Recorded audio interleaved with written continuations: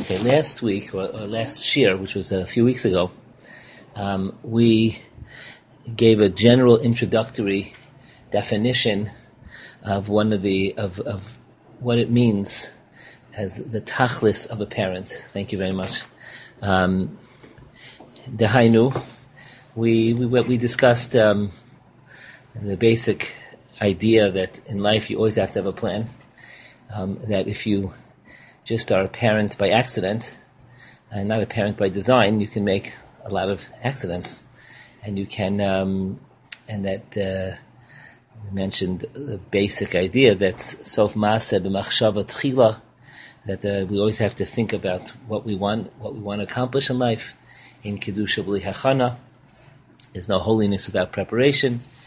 That to the Ribono Sha'olam, all that the seventh, all the Shvi'iyos are holy. That we always the seventh always represents the Tachlis, and we have to really think about what are the goals of parenting. We went around the room. We had people talk about what they want for their kids, and I suggested that while we all want very similar things in a broad way.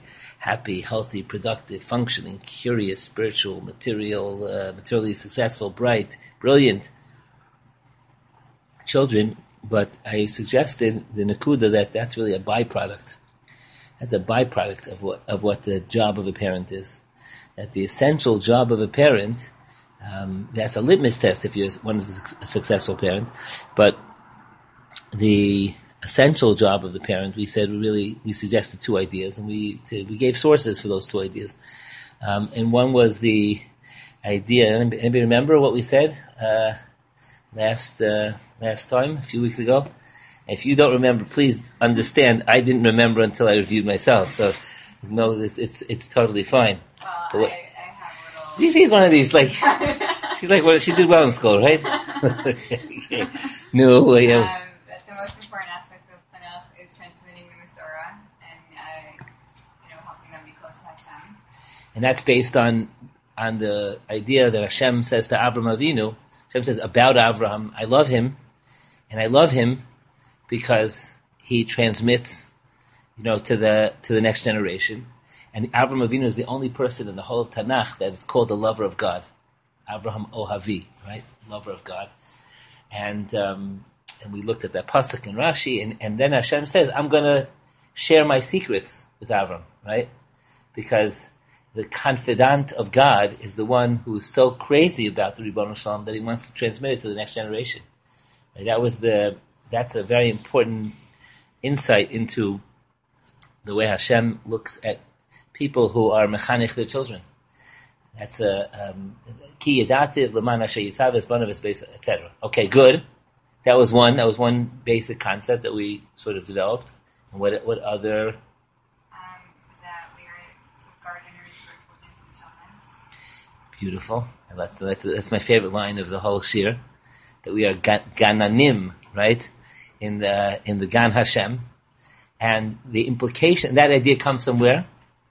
You remember where that the sefer comes from? A sefer called the Chovas HaTalmidim, written by the Piazetzner Rabbi. And the basic concept that he developed is, if I look at my children in the here and now, and I see a cranky, cantankerous, obnoxious, v'chulei child, without recognizing that within that child is found the tremendous ability of channeling and sublimating to something great. If I look at the child if I'm mechanech the child in the here and now, without an eye to the future, then I'm doing a terrible disservice to the child. That chinuch requires the recognition that what we're dealing with in the language that he uses is the boser. The boser is the unripe fruit, right? And that unripe fruit is supposed to be bitter before it becomes sweet. And that bitterness and that recognition of the challenge frames the endeavor of parenting in a totally different way. It doesn't make it easier in the moment, but if one thinks about it in a deep way, what they want to accomplish when they're mechanech, so then they're forward focused. And we developed that idea also, right? That was the second basic definition of parenting, and the way that we said it was you're being motzi min hakoach el hapoal.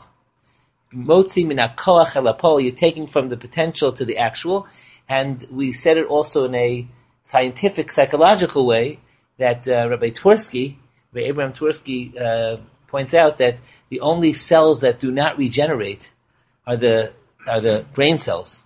That man is born with 14.5 billion brain cells, and those brain cells create. Welcome. Those. It's wonderful to see you, and those brain cells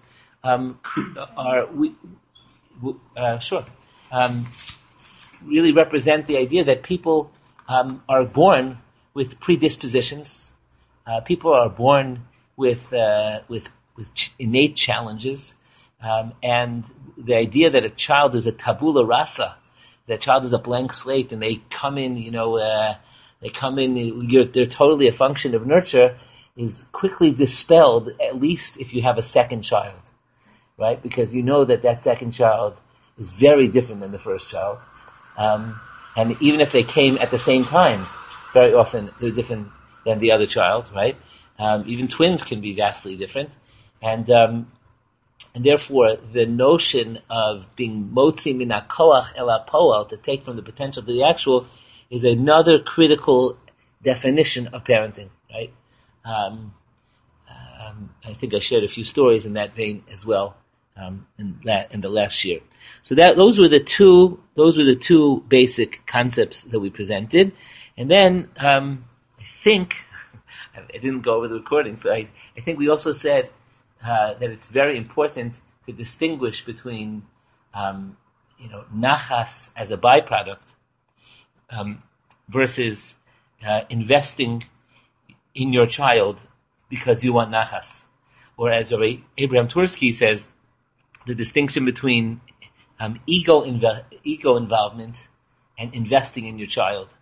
I shared the story of one of my talmidim years ago when I went to his bar mitzvah. He was a 9th grade bar mitzvah boy. That's a very uncommon thing.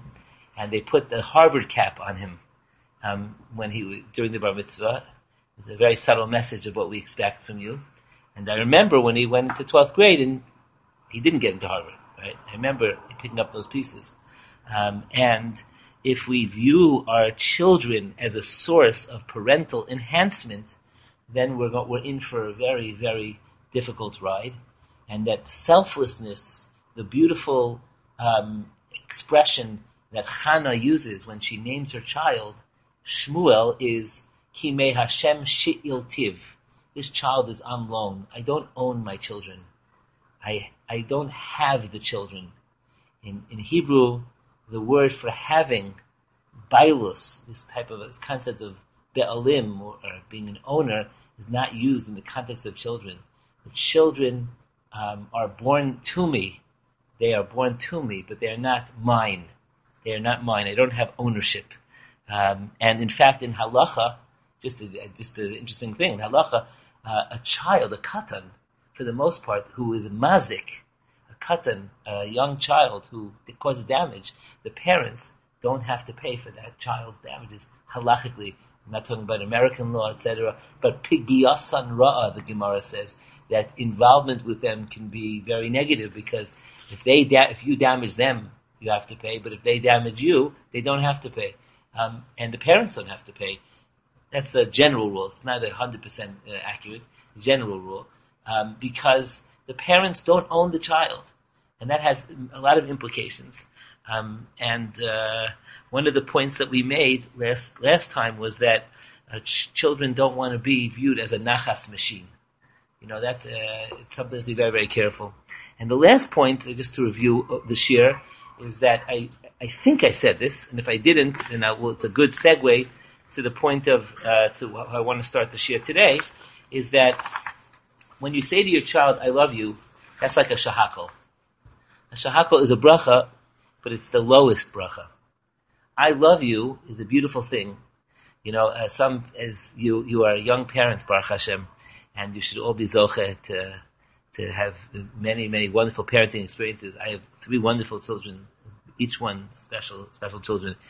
It is one of my greatest joys and pleasures when I finish my phone call and I say to my children, I love you, to wait for a moment or two to see will there be any response.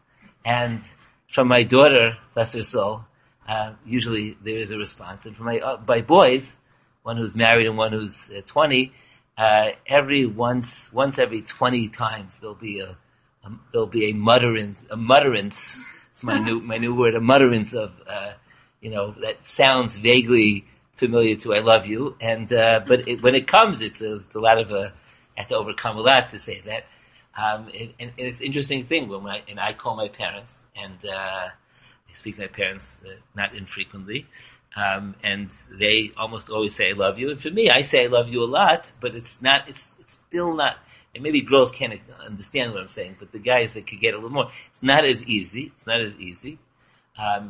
But when you say I love you, when I say it's like a shahakol to a child, it doesn't mean all that much if you keep on saying it, but your actions and your general sentiments don't give an indication of that reality. And therefore, one of the things that I want to talk about tonight is to get a little bit more tachlis oriented.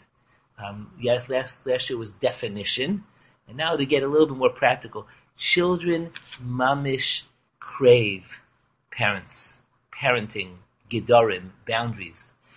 We live in a generation where parents, many of them, have abdicated their parental role to be friends. I'll share with you a story. I could share with you many stories in this regard.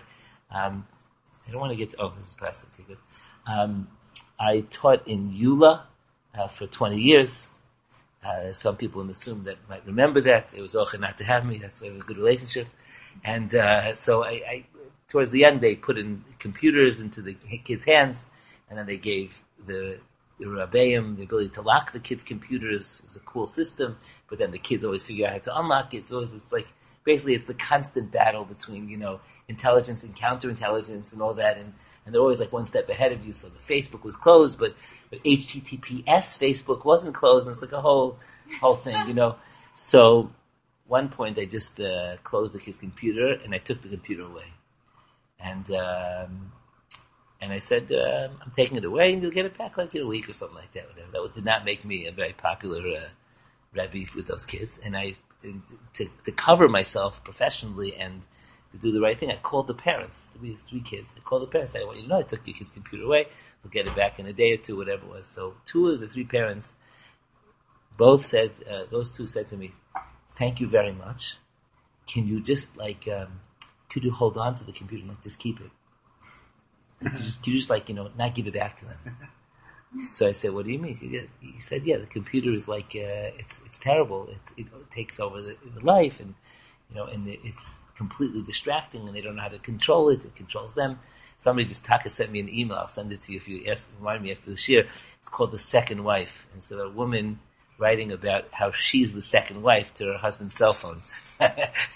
Not even that the cell phone's the second wife. She's the second wife. And the first wife is very classy, and it's sleek, and it's stylish, and it's constantly changing, and you can be mechadish the wife, and it's all, every few years, get a new wife, And so I said to the parent, I hear what you're saying, so why don't you just take it away? The computer's not mandatory. So he said, no, I can't do that. So in other words, parents very often, and I'm not judging because it could be that's the nature of the dynamic, parents very often feel compromised and are not able to set gedorim. And you, people I'm looking at here, are part of the younger generation, and it's harder and harder to set gedorim. It's harder and harder to set boundaries, and children crave boundaries. Even when they complain, they crave boundaries. Mashal lemaha davar domeh can be compared to, some people here might have some slight fear of heights, been to Grand Canyon, and when I go to the Grand Canyon or these places like Bryce and Zion, whatever, so there are some places where there's no gate around it, the peaks, and some places where there are. Right? When there's a gate around the peak, you can go all the way to the edge. right? When there isn't, so you could be a macho man, but I'm not as a macho man. So I'll go like up to a certain point, and I say, no, that's all I'm going. And if my kids like go a little bit further, no, please, like just for me, like if you have gedarim, if you have boundaries, you can go all the way to the boundary and feel comfortable. If you don't give a kid's boundaries, then you're creating ambiguity, right? You can come back, you can stay till this time. That's great because I don't have to worry until that point in time, right? You can, you have a half hour, playing this game. That's great. Okay, I know what I can do. I teach in a small girls' high school. They recently decided to be makbid on the 8:11 rule, which means if you come after 8:11 for davening's 8 o'clock, come after 8:11, then you miss the first period. So, whenever behavior modification is always hard. And so the first day, the kids weren't so happy about it. And today's like day number 3, and the students were saying, I think they're going to change the dress code from whatever the normal dress code is, like the light blue and the blue skirts, whatever it is, to orange, because it's a prison now. The prisoners, etc., and they're complaining to 12th graders. But I could tell you, I could be made with all the joking. I can be made that they finally appreciated that there's a structure, that it's not a hefkerus. It's not like even though they were joking about it, there was a certain yishuv hadas. There was a certain sense of feeling good that they're in a structured environment. Hefkerus, what they changed is they decided that if a kid comes late, that they missed the first period, which means that now kids actually started to come on time for davening.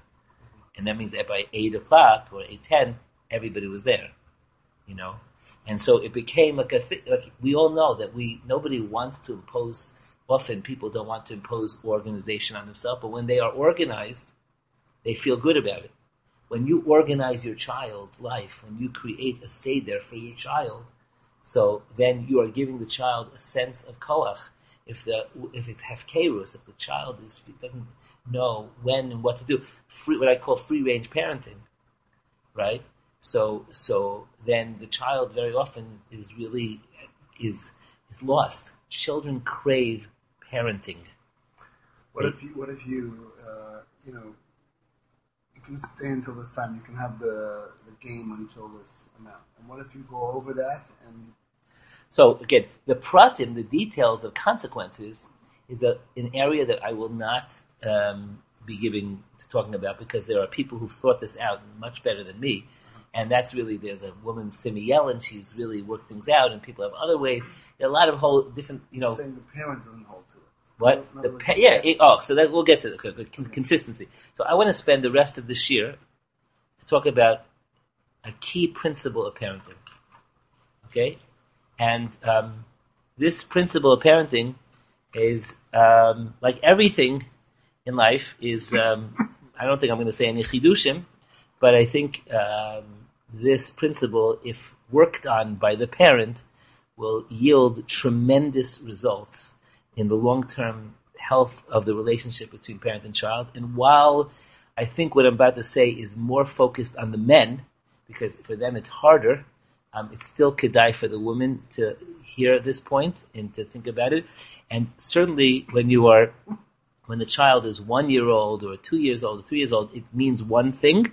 And when the child is 7, 8, 10, 15, it means another. But it's still the same principle. The principle is called Nosei ba'ol im chavero, or we would use it, the pithy English term is empathy, but it really doesn't properly express what I have in mind, or what the Chazal had in mind. When I talk about Nosei ba'ol im chavero, which means to share the burden that your friend has. It's an amazing thing in life that if I feel that somebody feels my pain, I feel much better. It's an amazing, it doesn't mean that it solves all the problems, but if I feel that somebody is listening to me and really is feeling and being clued in to my challenges, even if they haven't solved the problem, but there's a tremendous sense that Hashem created in human relationships that if I can share it, then I am relieved and I feel connected. Rav Chaim Shmulevitz points out the following. I'm going to share some Torah, some practical, some tips, some stories. Rav Chaim Shmulevitz points out something very beautiful. This is the Torah. Chaim Shmulevitz says that there are 4 people, Chazal say, that are considered to be like dead. Anybody know who the 4 are? What's that? An ani, a poor person, is like dead. A blind person is like dead. Good, that's 2 out of 4. One that often people don't get is a mitzora, a person that's called leprous, for lack of a better term. And the last one is one that does not have children. Chasuche banim, one that does not have children. Of course, this is one of these pieces of Torah that one cannot really say in a public forum, because they will often be in places where people don't have children. You have to be very sensitive to this. So Chaim Shmulevitz says, what's the mechaneha mishutaf? What's the common denominator of these 4? What makes these 4 ki'ilu they are not alive? Any thoughts? What makes these 4 connected? They're missing a major part of life, which you need to live. Okay, good. Let's hone in more. It's harder to give. Let's go through. So the blind person. Why is it hard for him to give? He can't see their needs, and he can't see their pain. So it becomes much harder. The person who's blind, right, to clue in to the challenge of somebody else. It happens to be that, like every klal in Chazal, there are ways of overcoming. I've shared this story many times. The Rosh Hashiva of Chavetz Chaim, of Henoch Libud Zatzal, right? He had no children, but at his funeral, hundreds and hundreds of men tore kriya because they lost their father, because he overcame his natural obstacle of not having children, which we'll talk about how this connects, and he connected to many people as a parent. Right? I know of a fellow who's blind, who is a therapist, and he's a very good one. Gary Gantrow's brother-in-law, Chaim Bieberfeld. I don't know if you know who it is, but he comes to link on Sukkot with the dog. Yeah, so he's an amazing person. But so a person who's blind, that's one person. A mitzora, halachically, a mitzora is somebody that needs to be apart from people, separate. Badad needs to be separate. A ani is someone who really can't give. He can't give. He's needy, right? You can be an ani. Chazal meant with money, but you can be a needy person. That means to say that you're so caught up in your own needs that you really are not I'm not making this up. It happened a few days ago. I'm worried about a certain Talmud/friend of mine, and I was unable to check up on him. So I sent a person who I know is close to them. I said, could you please go check up on him? He said, no. He said he's not feeling well. I said, no, I don't think that's just it. Please go check up on him. And he sent me the following text message. He said, I'm too busy dealing with my own pain. I really can't go and help and check him out, see how he's doing. He wrote me that I'm too busy. At least he was honest, you know. That's like a very LA type of thing. Like no New Yorker would ever say like, I'm too busy in my own pain. Like he would just say no. He would say like no, the process. Like it's not like so. Like I can't imagine like an Eastern European out there guy saying I'm processing my pain. It's such an LA thing. But so that's an ani. He can't give because he's so needy. And the fourth one doesn't have children. It's not in a natural position to be able to give. And Rav Chaim Shmulevitz says all 4 are unable to connect with human relationships in a serious, significant way, and that is mamish death. That's mamish death, and therefore the parent is, when the parent is cluing in to the role of being a parent, what they're really need to do is to give life and also the getting life, and that is by being able to share their mitzios hachayim, which I will define, their existential reality, by sharing that with a child. How does one do that? Lemaisa, what does that mean to carry and share their burden? So I want to share with you this. I heard this from Rav Shlomo Goldberg maybe when my kids were young, about 20 years ago, and this always stuck in my mind. And it turns out that he said in the name of Rabbi Salanter, and I found this on the internet just today. But it's a beautiful, beautiful thing, and it could be you heard of this. Rabbi Salanter said that a child who is playing with a toy boat and the boat breaks or gets lost, that child feels as if, as the merchant whose ship with all his worldly goods, right, has just sunk. I remember when I was a kid, excuse me to not to indulge in this memory, but I for the same 3 years in a row, I got the same Hanukkah present from my parents. It was a Batmobile with remote control. And when I got that Batmobile, the whole day, when I got that thing, I was like, I couldn't get enough of it. And of course, a day or two later, either I broke it, or my wicked, vicious sisters broke it, and I was crushed. Like it was like such a, obviously I remember it. I remember it. Like I remember where I was when it broke. Like it's like children process their reality in the same dramatic way that adults do. And therefore, when a child is going through a problem, Nosei ba'ol im chavero means, again, now this is a child who's cognitive. I'm going to also talk about a child who's not cognitive in the same way, but a child who, so for example, a child who says, how come all my friends have this technology?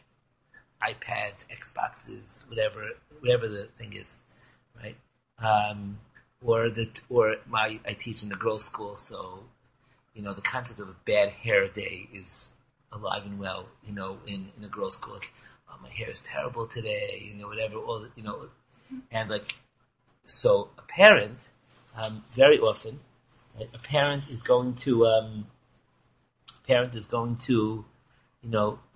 deny or reject that feeling. A parent will often,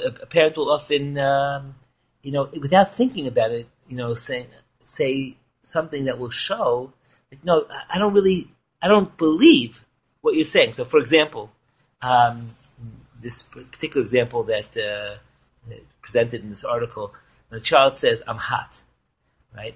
So a parent will say, it's cold in here. Keep the jacket on. A child will say, I hate my hair. And the parent will say, no, your hair is beautiful. Right? Or, who's looking at you anyway? Right? Or, I'm terrible at math. Right? And the parent will say, no, you're very smart. You don't need the iPod. It's too expensive. Or, you have a lot of friends. You wouldn't even have time to use your iPod. Or the Baal Musar. iPads are for people who are self-involved and don't care about the environment. Earphones in the ear can damage your hearing, right? So what's going on there? What's going on there is, it's not that your kavana is l'shem shamayim. Your intention is to really wean the child away from a value system that's not yours.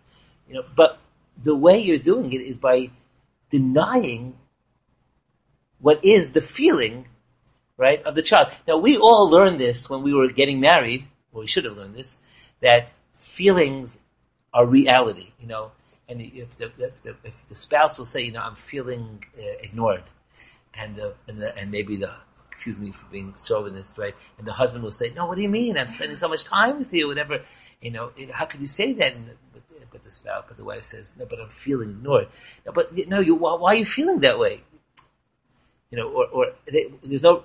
So we know that that's a certain insensitivity, because they are feeling that way. The shaila is, right, how to get to the shoresh and to figure out what exactly can be done to figure out, how to change that feeling. But nosei ba'ol im chavero, in these examples, right, requires the recognition that that you have to first recognize what the person is feeling. What the person is feeling. And that type of attitude of nosei ba'ol im chavero is critical in the long run in a relationship between parents and children. If a child does not feel that the parent is the address to have their feelings accepted, then at some point the child is going to say, okay, this is not the right avenue. This is not the right avenue. So l'mashal, I want to share 4 techniques that are very practical, very tangible, to be able to enhance the Indian of being nosei ba'ol im chavero. And then I want to bring it down to a younger age child. So, number one, when a child is talking to you, look at the child. Right? Look at the child. And listen with full attention. Respond, right, at the right intervals. Like, again, it's like a Dvarim Pshutim. I'm saying Dvarim Pshutim from Aryeh Levine, one of the most beautiful stories that I like to share. I'm not going to tell everybody, like, our foot hurts us. You know that story? I'm not saying that story. I hate that story because I'm so far away from that it's just hard for me to relate to. And so, but Rabbi Aryeh Levine was a very busy man. So and he was, and I can relate to that because I'm a very busy person. And at some point in my life, somebody once gave me a starka piece of musar, and he said, it doesn't seem like you're ever listening to me. But this was not my wife who said that to me. And what I took from that is, then I read the story about Rabbi Levine, it really clicked home, that Rabbi Levine was very, very busy. And sometimes he'll say to someone, he'll say to the person, I don't have a lot of time now. I have 3 minutes right now. So in the story that I read, the person said he only had 3 minutes. But during those 3 minutes, he had all the time in the world.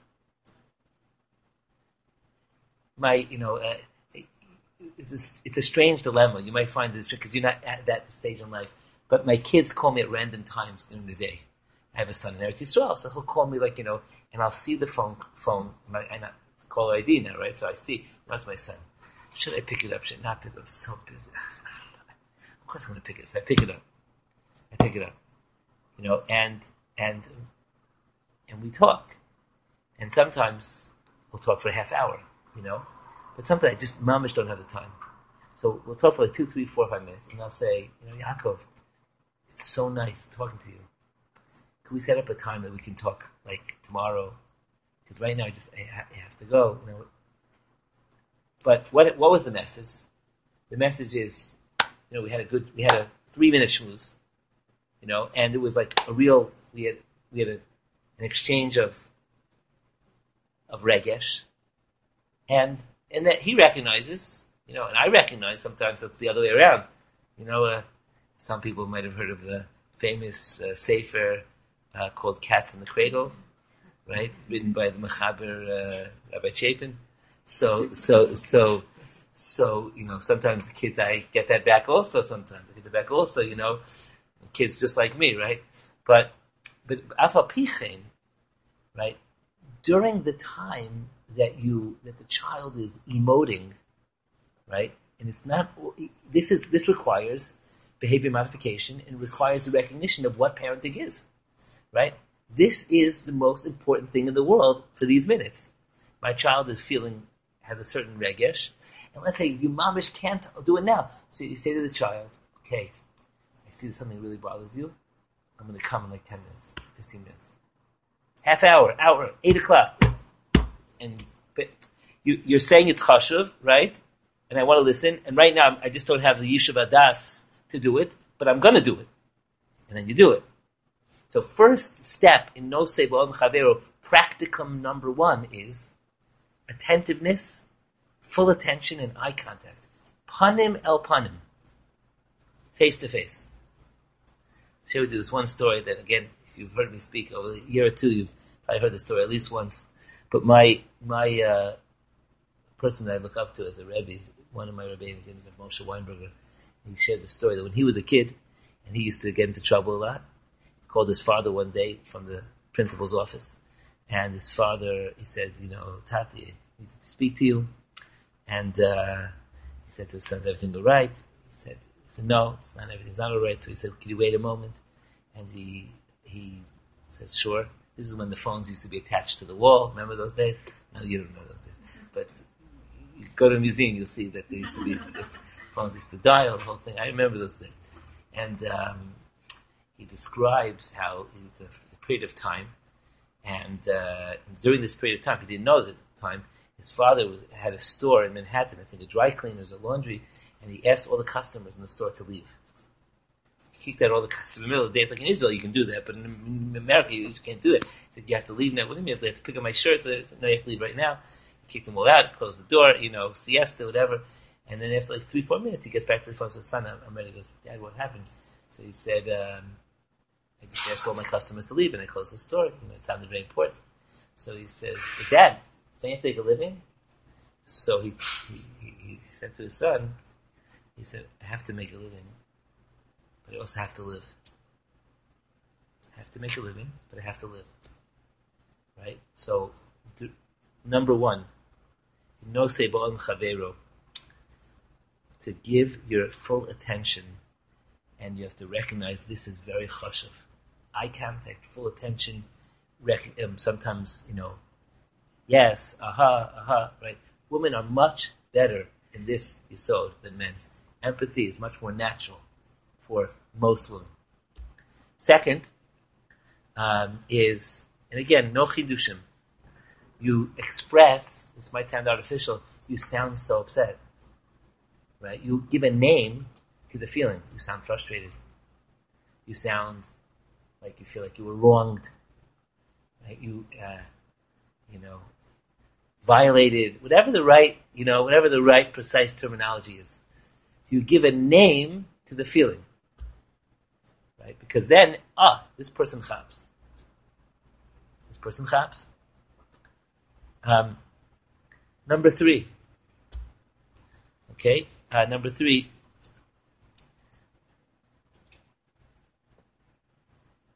You verbalize what their ratzon is. You really want that iPod. You really want that. Nobody wants an iPod anymore, I'm sorry. You really want that iPad. Right? You really want the phone. You really want it. I see you really, and your friends have it. I get it. I get what you're saying.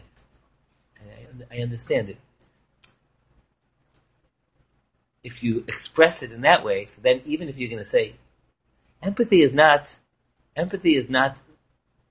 that you give in to every whim of the kid, right? That's not what we're saying. You have standards, you have goals, you have, let me share with you, I understand you really want it, and I really wish it's in my Ratzon Pnimi to give something that will give you simcha. I want you to nothing. I want more that you should be sameach. Your simcha is my simcha. I want to share with you why I can't give it now. I want to share why I don't think it's a good idea for you to have it. I want to share with you that let's talk about it. Yes. So, an response to a kid who wants what they want, right? Like an older kid, adolescent age. Yeah. Their response to me Yeah. is, well, if you really wanted me to have it, then you would just give it to me. You wouldn't, withhold it. Right. So part of that is, I know you feel that way, and it sounds like you really feel that way, but I'm trying to explain to you why it's not the case. And I get that you feel that way, but really, in the deepest place, I want you to have simcha. Like you have to sort of like, but it's not that simple. No, it is that simple. Like, also if you give a kid a chance for a soundbite, your mom is like, you have to really stay on message sometimes. And by the way, what's the name of this year? The imperfect science. I was very precise in that terminology because you're looking at a highly imperfect person. I violated these rules kiseder, right? But I'm saying, but the nakuda of staying with the child and validating their ratzon is still something that will make a roshem in the long term. And it won't always be effective in the short term. The child, maybe you don't really mean it, and the child chaps that. Or maybe the child just wants it. Just wants it, Like, and there are other parts to parenting also, not just empathy, it's modeling. Oh, you seem to have 17 iPads, and, you get the latest model. So if it's really, if your value system is as you say, how come, right? Like that. So that also could be a point with it. So, and whenever you look at a midah, so it has to be seen in the context of a broad spectrum. But certainly this is a very key aspect of practical parenting. Yes?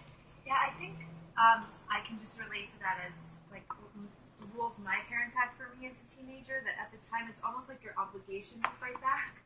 Like, but why? But why can't I do this? But why can't I blah, blah, blah? But, like, I think deep down I really appreciated that they had structure. And now looking back for sure, I'm like, that made so much sense that they didn't want me to whatever it was. Right.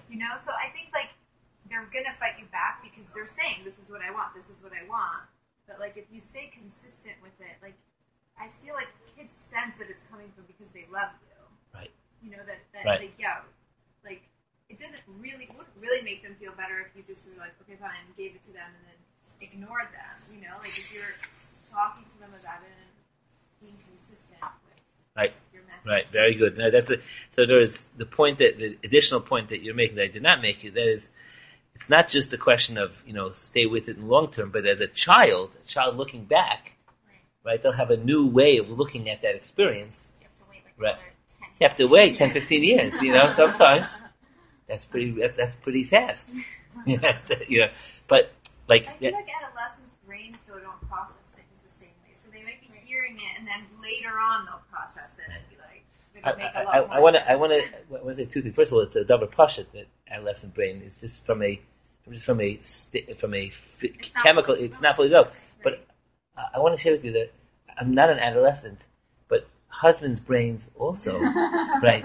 Sometimes they'll be very makbid in the beginning, and then when they have a whole night's sleep to think about it, they'll realize, it's really not the hill to die on, right? They'll look back at it and say, it's really not worth it, or it's not, that was a little bit, so it's not only, like people in general need time to process things. Right. And that's also part of, I think being strong and consistent is the idea of recognizing, maybe we'll talk about it, again, we'll revisit the issue in a day or two or three and think about what I'm saying and try to process it, etc. And the fourth, very practical eitzah that I want to share with you when it comes to, let's say, kids who have a way of, or cognitive in that way, is to use, not just to name the feeling, not just to verbalize their ratzon, but also to use words that are nosei b'al mechaveru. So the particular words that they say here are like, it's I'm so sorry, it's so sad, too bad, it's so bad, I don't know, for me, these words don't work for me in the same way, but to figure out the lexicon where you can express your, to use the words like, I feel bad. It sounds like, you're really suffering. I'm sorry for your pain. Like be'emes, you have to. But that's another thing. Any compliment that you give that's fake, kid's not academically gifted, right?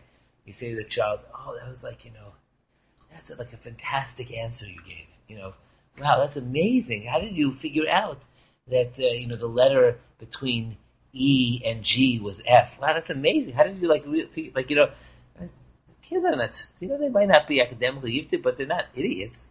Kids chap when you say every expression that's to a child really needs to be evaluated. Is it being said with a sincerity? You can always find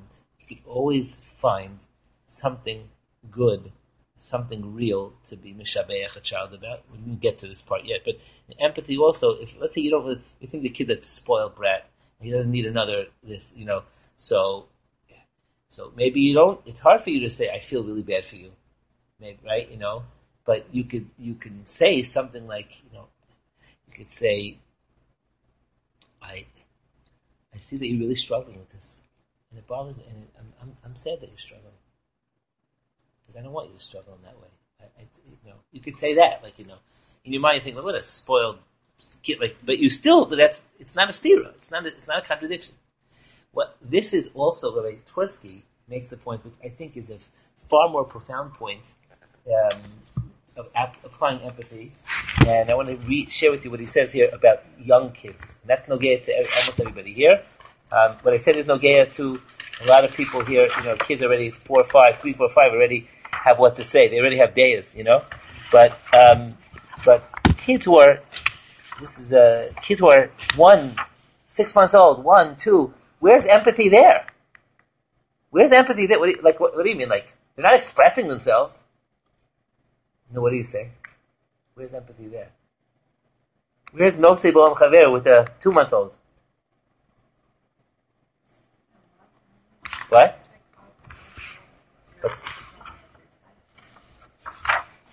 Transmit you feel. I hear your pain. How you think right? Right? Yeah, for sure. I think that's a very good point. But I want to read to you what he says here. I think it's very important for the olam here, and okay.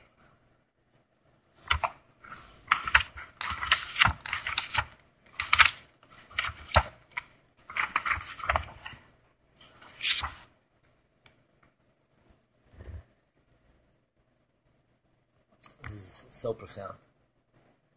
Why is empathy so critical in good parenting? It may be helpful to demonstrate this by use of an extreme example. The problem with abusive parents is often that they are unable to be empathic. They may see a crying baby as being disobedient, as if he is ungrateful and intentionally trying to upset them. We can see this tendency even in competent parents when they are extremely exhausted or overly stressed.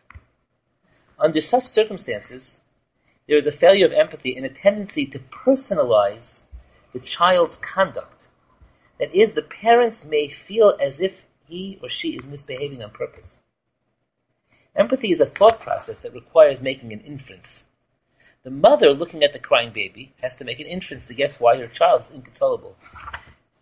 Research has shown that competent mothers are good at guessing, and they command a repertoire of guesses based on their knowledge of babies in general, and this baby in particular.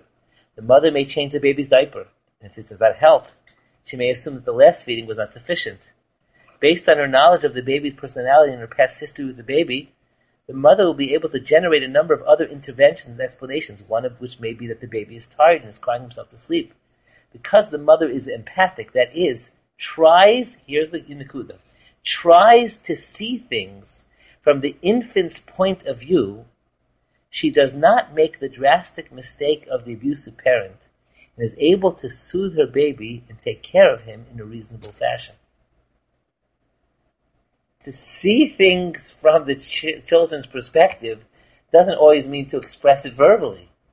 Okay, this child is yelling like crazy. Obviously, he doesn't want me to sleep.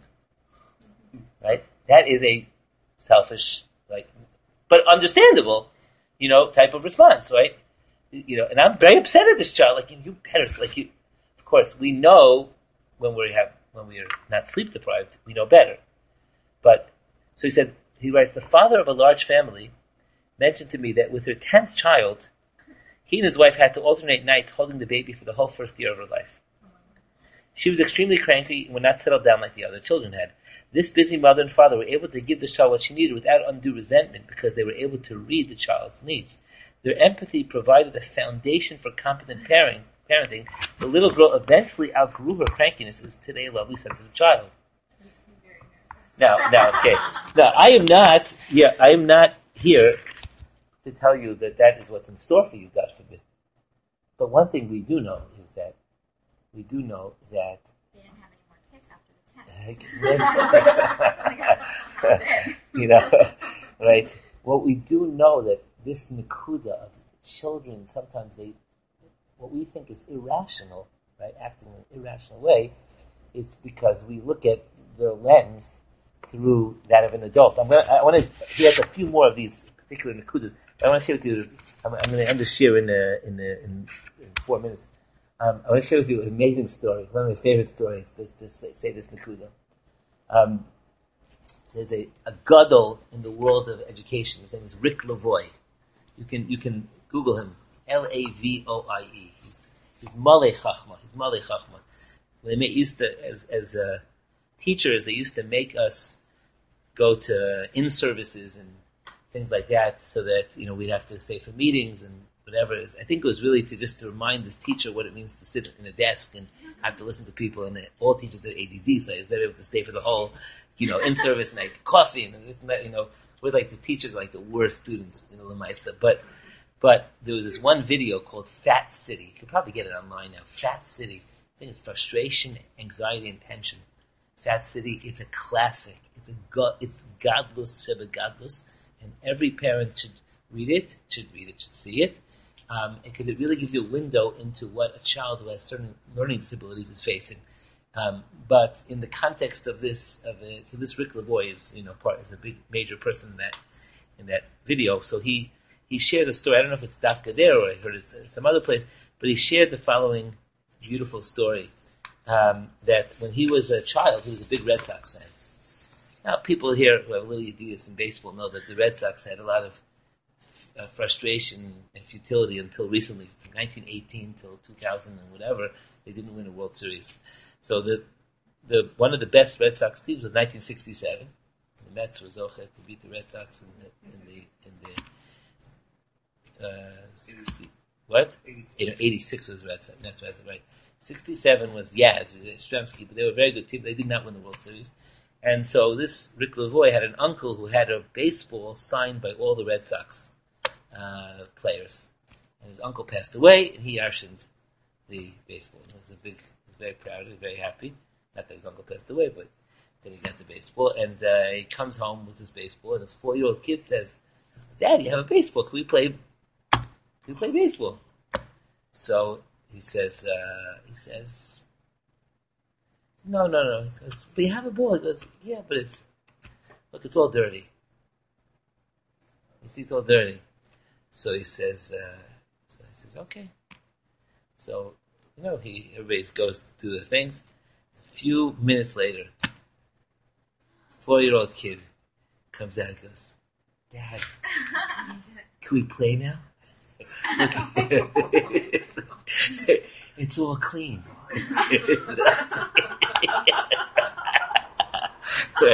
Right. So his father, so he says, he licked all the writing off of the and he said, at that moment, he said, I had several options to consider, but I saw this through the beautiful 4-year-old, and I saw it through his eyes. This was really, right? This was really his desire. This is his desire to want to connect with me, right? So that is a grand act in his madrega of empathy, right? I don't remember the details. My wife remembers the details much better. But somebody in our family once gave the other sibling a haircut, and it was, with the scissor and the whole thing, it was like, a 3-year-old gave a 2-year-old, I don't remember exactly who gave what, it was a haircut, and we were like rather stunned, my wife, I think, my recollections, that she wasn't so happy about it, also the lines weren't so straight, so, but it was really because I had just gotten a haircut. And they wanted, so they wanted her to look like me. It's okay, there's a few details that are missing in the, right? So that's not an act of malice, right? So Rabbi Tversky says, back to this nakuda here, in raising young children. Not all children are equally easy to raise. Some children are more difficult, more taxing, more demanding. Differences in temperament. Some babies can sleep through an earthquake. Others wake up at the slightest sound. Some waiting for the bowels is easy. Others seem to experience hunger with intensity that there's barely time to warm up the formula. The more demanding the children, sometimes referred to as difficult children. You heard that term? A difficult child? What? Sounds like it. Referring to a child as difficult puts the weight solely on the child. This label fails to reflect that raising the difficult child is a two-way street. The problem of difficulty is not totally inherent within the child. The parent who is able to rise to this occasion can complement the child so that they together can form a functional duo. It is the match of parent and child that is important. If the parent cannot empathize with the child, then there's a challenge. Of course, the question of the nature of the child and the task posed to the parent becomes more intense. The child is born with health problems, developmental abnormalities, or exhibits conditions that are out of the ordinary. Empathy is more than a simple strategy. It refers to a state of mind that allows for competent parenting. Investing oneself into the child requires the ability to be empathic. Having the right understanding of the child and putting ourselves into his shoes allows us to temporarily suspend our own needs. Lack of empathy may result in seeing children as an extension of ourselves. What I like, they must like. If I'm hungry, they're hungry. And treating them primarily as a means to fulfill our own needs. This Nosei is a big avoda. It's a big avoda. The avoda of being Nosei ba'ol chavero. It's not only the avoda for parenting. It's a avoda in life, and it certainly requires a lot of thinking, a lot of presence of mind, a lot of connection. But be'ezus Hashem, if we're able to work in this midah, then we will, I think, we will see appreciable benefits and gains in our kesher with our children, in our ability to develop a real relationship of communication. Let me leave you with this story, and then we'll. This shir might be more than 3 parts if people want it. But really depends. I don't know. We're going to meet next week. Can we get in one more week before Pesach? Yeah, that works. Okay, so then we'll meet next week in Mitzvah Hashem. I'll leave you with this nakuda.